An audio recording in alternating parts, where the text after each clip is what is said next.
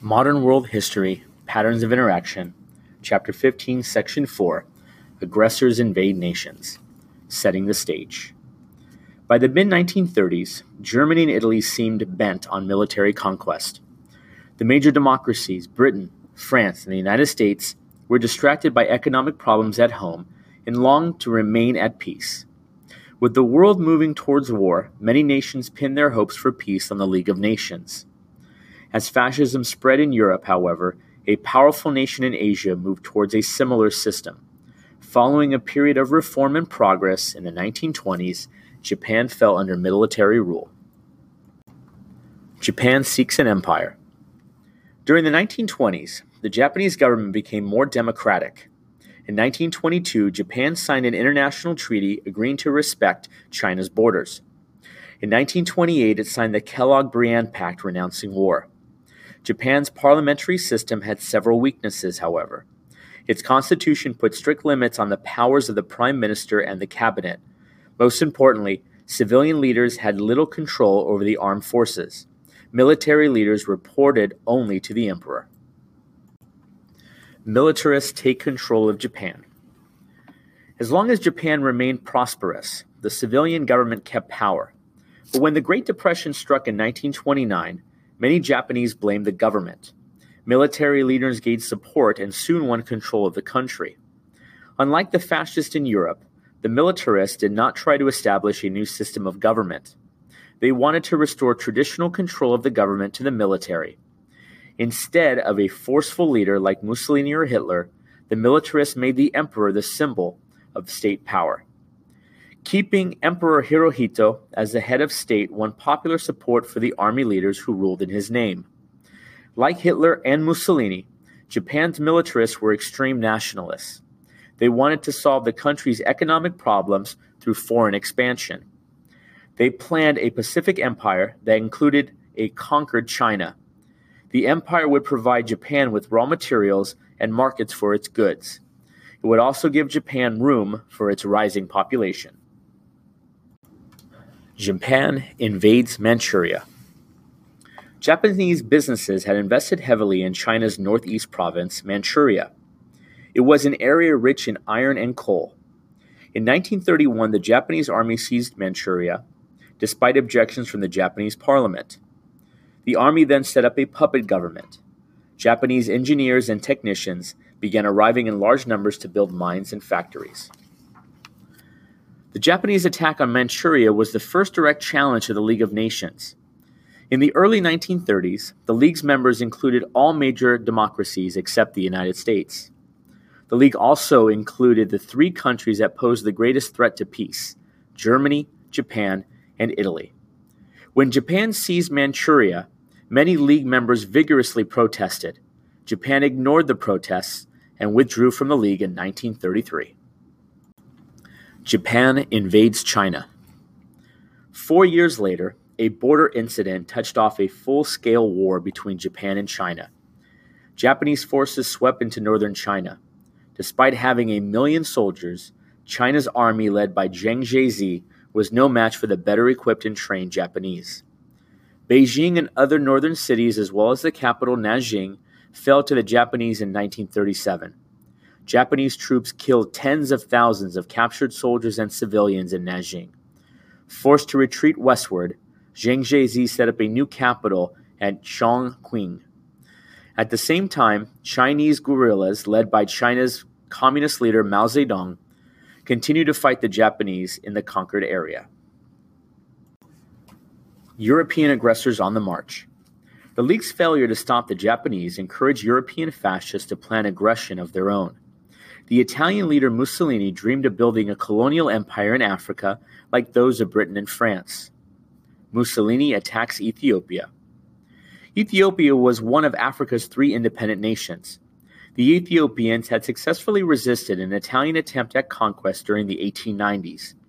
To avenge that defeat, Mussolini ordered a massive invasion of Ethiopia in October 1935. The spears and swords of the Ethiopians were no match for Italian airplanes, tanks, guns, and poison gas. The Ethiopian emperor, Haile Selassie, urgently appealed to the League for help. Although the League condemned the attack, its members did nothing. Britain continued to let Italian troops and supplies pass through the British-controlled Suez Canal on their way to Ethiopia. By giving in to Mussolini in Africa, Britain and France hoped to keep peace in Europe. Hitler defies the Versailles Treaty. Hitler had long pledged to undo the Versailles Treaty. Among its provisions, the treaty limited the size of Germany's army. In March 1935, the Führer announced that Germany would not obey these restrictions. The League issued only a mild condemnation. The League's failure to stop Germany from rearming convinced Hitler to take even greater risks. The treaty had forbidden German troops to enter a 30-mile wide zone on either side of the Rhine River. Known as the Rhineland, this zone formed a buffer between Germany and France. It was also an important industrial area. On March 7, 1936, German troops moved into the Rhineland.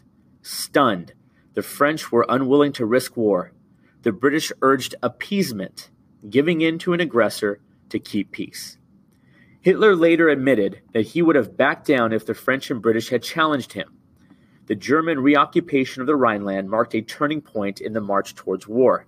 First, it strengthened Hitler's power and prestige within Germany. Second, the balance of power changed in Germany's favor. France and Belgium were now open to an attack from German troops. Finally, the weak response by France and Britain encouraged Hitler to speed up his expansion. Hitler's growing strength convinced Mussolini that he should seek an alliance with Germany. In October 1936, the two dictators reached an agreement that became known as the Rome-Berlin Axis. A month later, Germany also made an agreement with Japan. Germany, Italy, and Japan came to be called the Axis powers. Civil war erupts in Spain. Hitler and Mussolini again tested the will of the democracies of Europe in the Spanish Civil War. Spain had been a monarchy until 1931, when a republic was declared. The government, run by liberals and socialists, held office amid many crises. In July 1936, army leaders favoring a fascist style of government joined General Francisco Franco in a revolt. Thus began a civil war that dragged on for 3 years.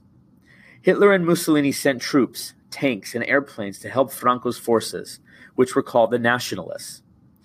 The armed forces of the Republicans, as supporters of Spain's elected government were known, received little help from abroad. The Western democracies remained neutral. Only the Soviet Union sent equipment and advisors. An international brigade of volunteers fought on the Republican side. Early in 1939, Republican resistance collapsed. Franco became Spain's fascist dictator. Democratic nations try to preserve peace. Instead of taking a stand against fascist aggression in the 1930s, Britain and France repeatedly made concessions, hoping to keep peace. Both nations were dealing with serious economic problems as a result of the Great Depression. In addition, the horrors of World War I had created a deep desire to avoid war. The United States follows an isolationist policy. Many Americans supported isolationism, the belief that political ties to other countries should be avoided. Isolationists urged that entry into World War I had been a costly error. Beginning in 1935, Congress passed 3 neutrality acts. These laws banned loans and the sale of arms to nations at war. The German Reich expands. On November 5, 1937, Hitler announced to his advisors his plan to absorb Austria and Czechoslovakia into the Third Reich, or German Empire. The Treaty of Versailles prohibited Anschluss, or a union between Austria and Germany. However, many Austrians supported unity with Germany.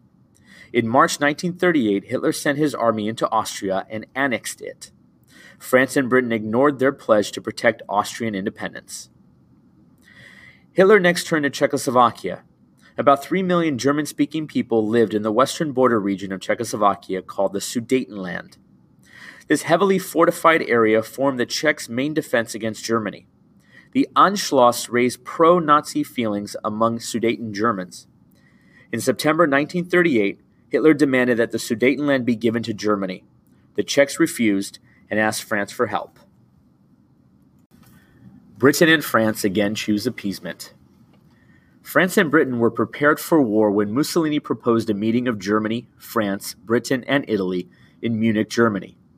The Munich Conference was held on September 29, 1938. The Czechs were not invited. British Prime Minister Neville Chamberlain believed that he could preserve peace by giving in to Hitler's demands. Britain and France agreed that Hitler could take the Sudetenland.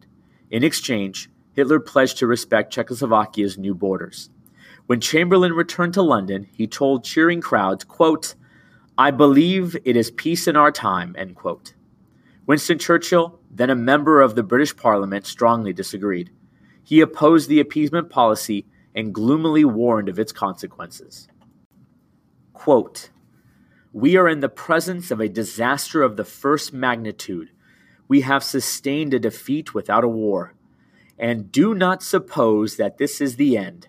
This is only the first sip of the first foretaste of a bitter cup which will be proffered to us year by year, unless, by a supreme recovery of moral health and martial vigor, we arise again and take our stand for freedom as in olden time."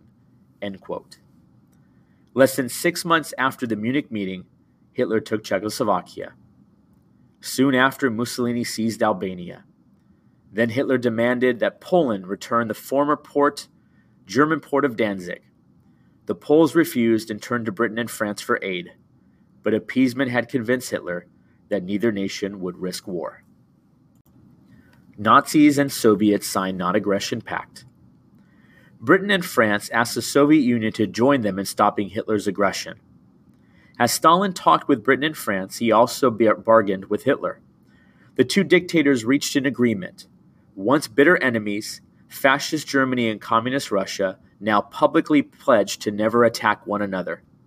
On August 23, 1939, their leaders signed a non-aggression pact. As the Axis powers moved unchecked at the end of the decade, war appeared inevitable.